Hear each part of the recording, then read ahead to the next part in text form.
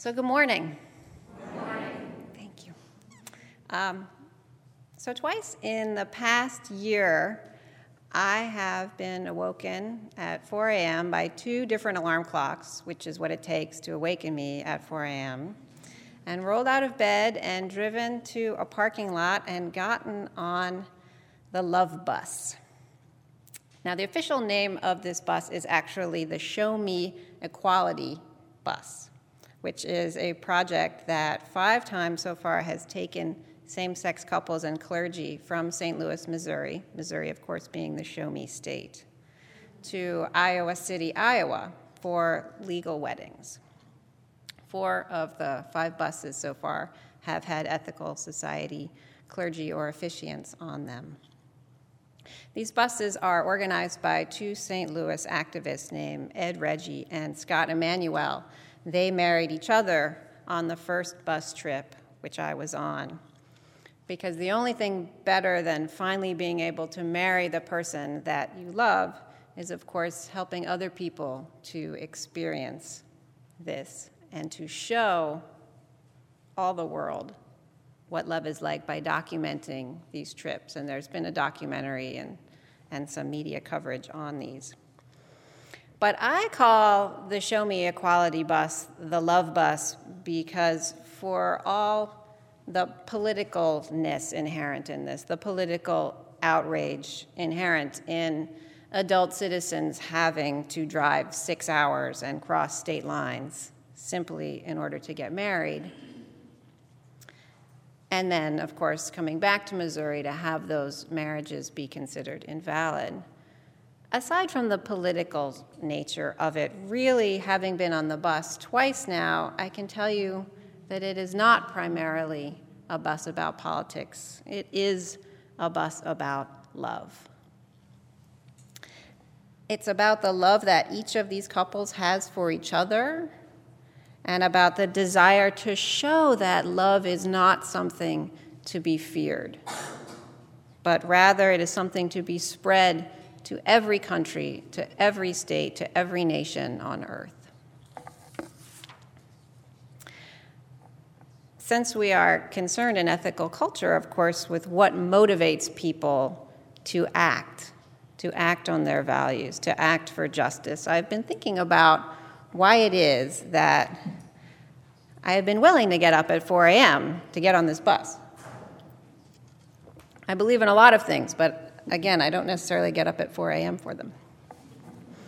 When I think about my life and how I grew up, I did grow up knowing a lot about LGBT people, and my parents taught me that they were no different than anyone else. And when I think about it, I don't remember ever having sort of a talk, having a sort of sit-down talk and let me explain this to you, but simply by my parents' natural attitudes and actions. It was just kind of an inherent message. I also grew up in love with the arts and with poetry, and I learned that much of the art and the writing that I loved so much that really taught me what love is happened to be written by LGBT artists. And so if such love and poetry could be universally acknowledged as brilliant, as the essence of the expression of human love, then it didn't make any sense to me that the love that inspired these artists and writers could be wrong. And I also grew up falling in love with boys and girls. And I ended up with a wonderful man, and I'm very happy about that. But if things had been different, I might have ended up with a wonderful woman. And if I had, I would still be the same person. And I would certainly want that relationship to be treated just like the relationship that I'm in now. My first political experience with same-sex weddings was actually in 2004, when I was a leader intern at the time at the Riverdale Yonkers Ethical Society, which is in the Bronx in New York. I don't know if you remember this, but at the time the mayor of New Paltz, New York, had begun solemnizing marriages of same-sex couples because he understood that marriage inequality was unconstitutional. And hundreds of couples traveled to New Paltz in this period to have the experience of marrying the person they loved, just to have that experience, even though they knew that the weddings were clearly illegal in the eyes of the state.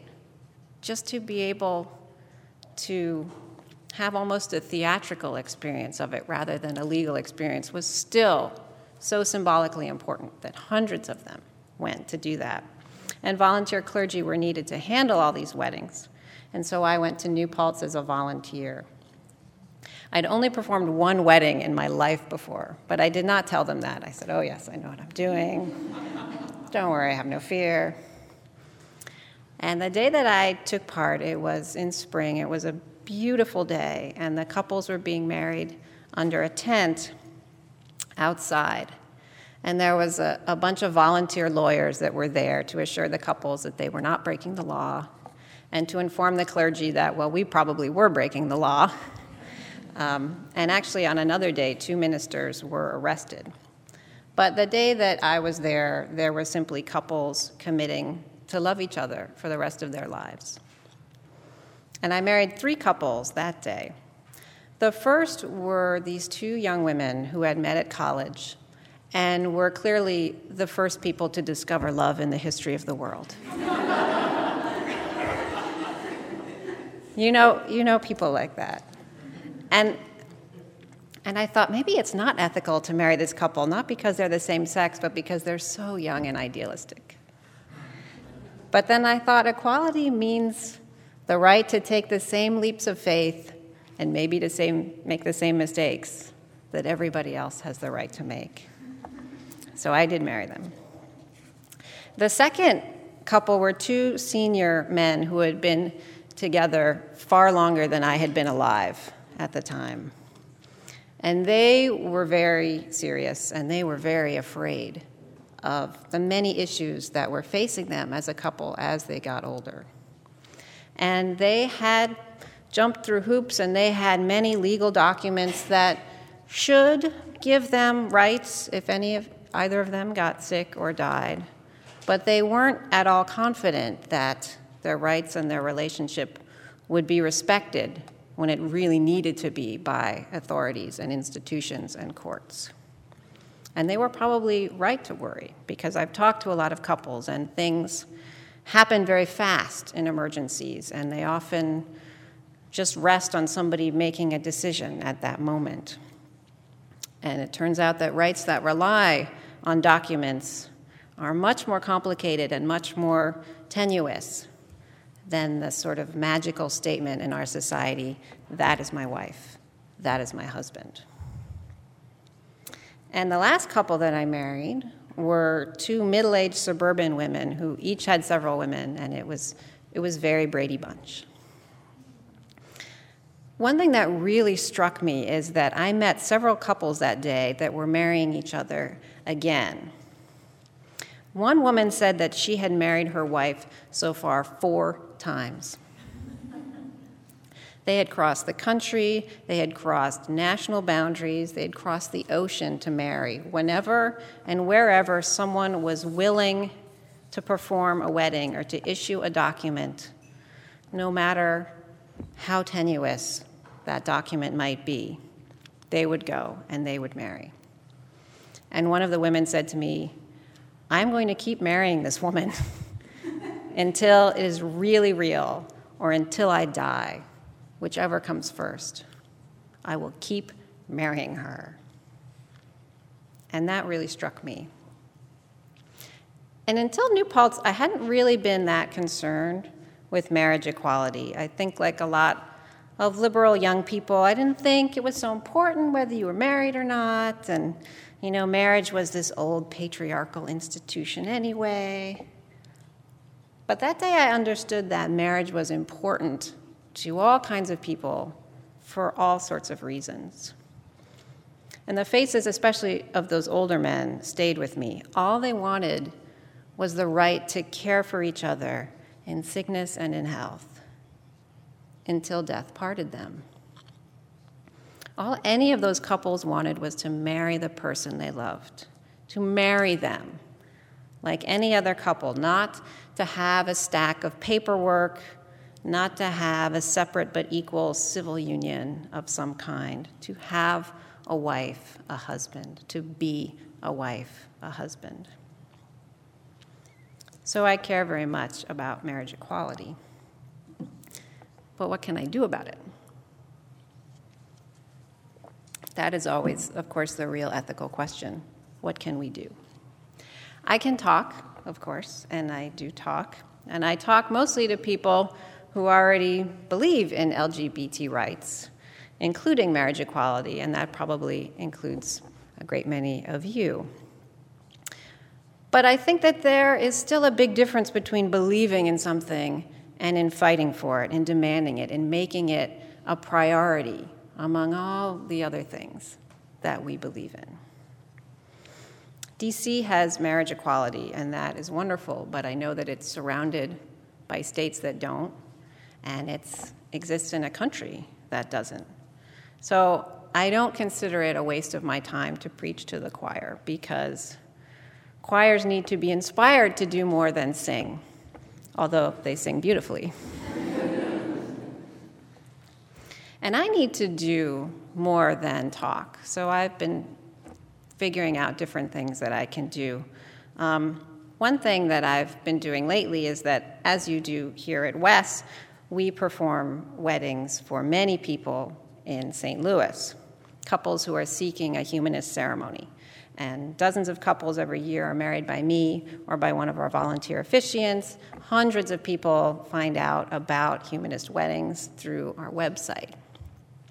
And in 2008, I decided to stop signing marriage licenses for straight couples, because I believe that the biggest obstacle to marriage equality is this confusion in this country between civil rights and religious tradition. And this is something that they've been trying to separate in Europe. So I believe that our long-term solution is really to make all marriages civil contracts, and then religious ceremonies can be optional for whoever is interested in them. So as one way of simply trying to get this idea across, now every opposite-sex couple who comes to our website or comes to us looking for information on a ceremony is directed to a statement about why I don't sign licenses and why.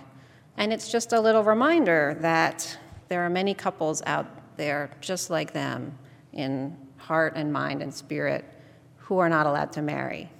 And it just gives people another opportunity to reflect on the principle that civil and religious rights should be separate. However, as long as clergy can marry people, I do use that ability to marry same-sex couples. And if that's hypocritical, then so be it. Maybe it's affirmative action, I don't know. But I will perform marriages and sign licenses for same-sex couples anywhere, legal, illegal. I don't really care, because marriage discrimination is just so blatantly unconstitutional and unethical and against all our ethical values. But of course, legal marriages are better. So I've been really privileged and honored to ride on this love bus, and I can't wait to do so again. And I want to just tell you a few of the stories from that bus. The most recent bus had 17 couples. They had been together an average of over 8 years. And I think in some ways, what I wish all of America could see is that it's a remarkable bus because it's very unremarkable. During the trip, people are trying to sleep, they're knitting, they're calling into work or home to see what's going on. We're passing around homemade cookies. We watch the radical animated movie Up. You know, we stop at McDonald's, we stand in line for the bathroom. It's not like a big gay bus of fabulousness.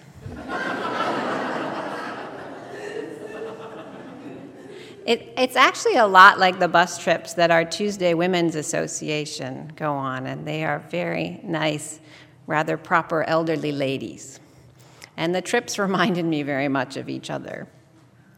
And I think media tend to emphasize the unusual and outrageous nature of the LGBT community. And of course, there are unusual, outrageous gay people, just like there are unusual, outrageous straight people. But the media does give this skewed view of the average person and family. And practically every couple I talked to on both bus trips said that what they wanted Americans to understand, first and foremost, is that they were like everybody else, and their families were like every other family, with the same basic feelings and needs in life. This bus goes to Iowa City. Iowa, of course, legalized gay marriage a couple years ago. And the weddings take place at a UU church, a Unitarian Universalist church, which very kindly donates their space and volunteer time from their members and clergy. And we get there, and everyone has about an hour to change with 17 couples, if you can imagine. And we're in these Sunday school rooms where all the chairs are this big. And it's very crazy. And because we have to do this in a day, and it's 6 hours each way practically, the ceremony is designed to, within 2 hours, try to marry all these couples and let each couple have, at least a couple minutes.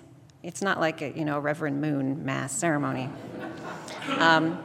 For a processional, the partners walk out. Each couple comes from a different side of the church, and they meet at the front to hug or kiss or just to take hands before they go and sit down.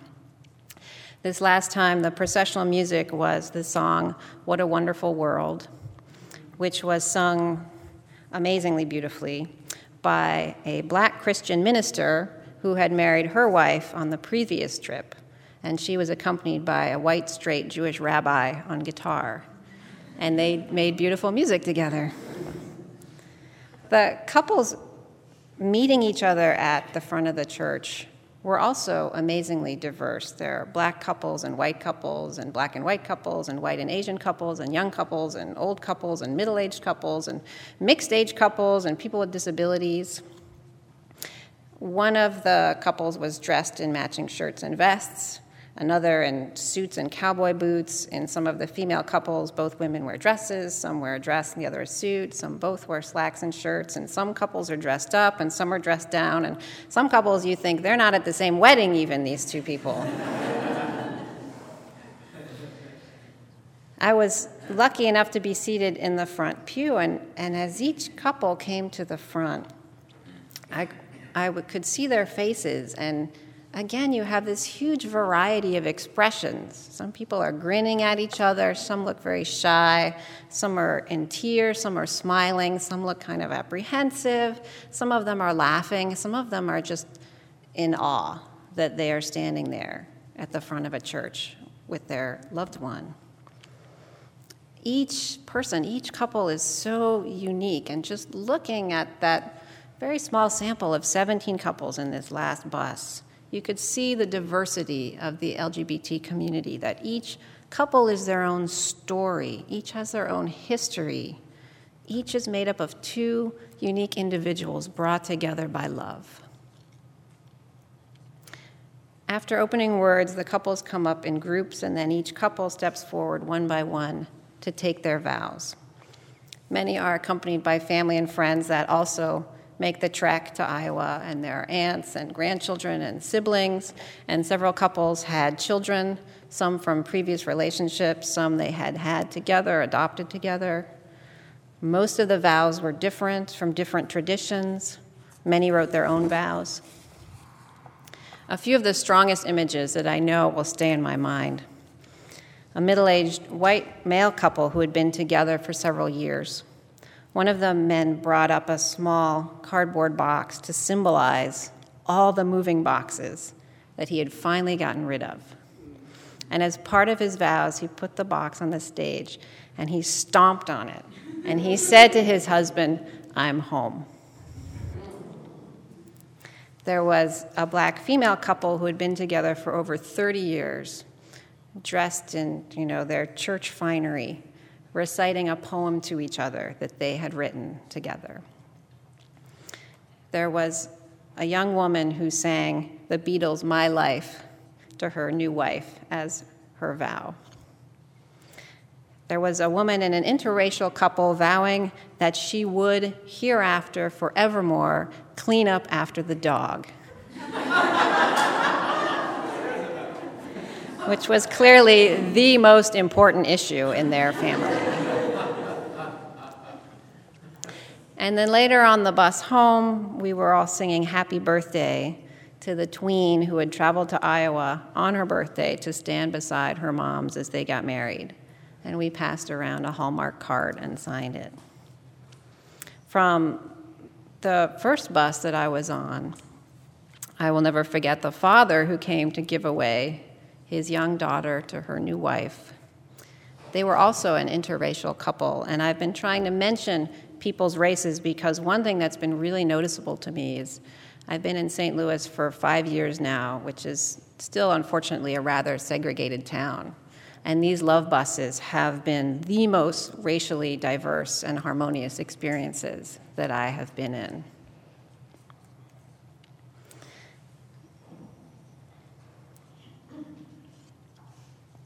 So, in the face of all this love and commitment and normalcy, do marriage equality opponents have any good arguments left?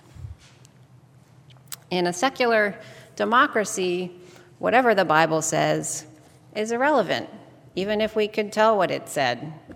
And biologists and psychologists are pretty clear, finally, that same-sex relationships are natural and healthy. There are no reputable studies that show that same-sex families hurt children. In fact, just the opposite, if anything. About the only argument left is this notion that marriage equality will somehow lead to marriages between more than two people. And a lot of people think that that's just so ridiculous, let's not even talk about it. But enough people bring it up that I do think it's worthwhile to address. And I was really glad because recently there was a blog entry by Ethical Society leader Joan Lewis from the Northern Virginia Society, which was a really nice sort of encapsulation about how these things are not comparable at all. On the one hand, same-sex marriage requires nothing more than returning the laws to what they were only a couple decades ago, before marriage was defined as between a man and a woman. Nothing has to change but gender. On the other hand, trying to expand marriage to more than two people would be enormously complicated, and it would require rethinking practically everything. Would a marriage among three people be legally one marriage or three marriages? And how would parental rights be shared? Could I divorce one of my spouses and still be married to the other one? What if the two are still married to each other? How are we related? If you spend a minute thinking about multiple-person marriages, you will A, get a headache, which I can tell you, and B, you'll realize that, whether you think that's a good idea or not, it's a completely different issue.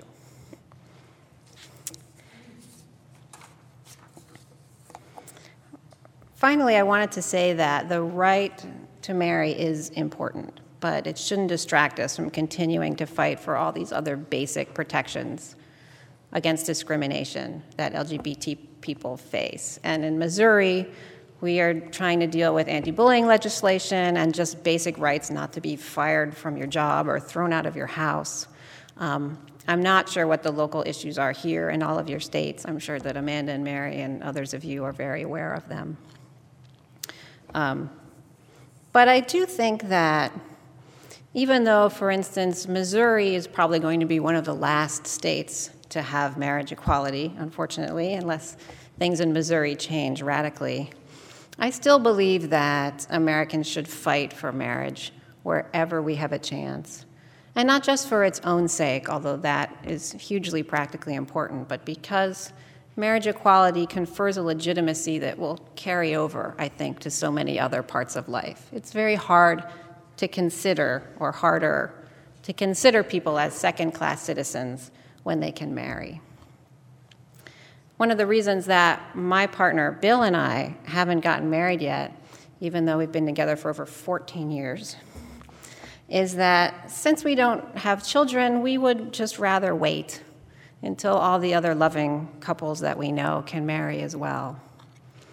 And although we don't face any kind of discrimination about our sexuality, it also helps, I think, remind me that being an unmarried couple does matter in lots of ways.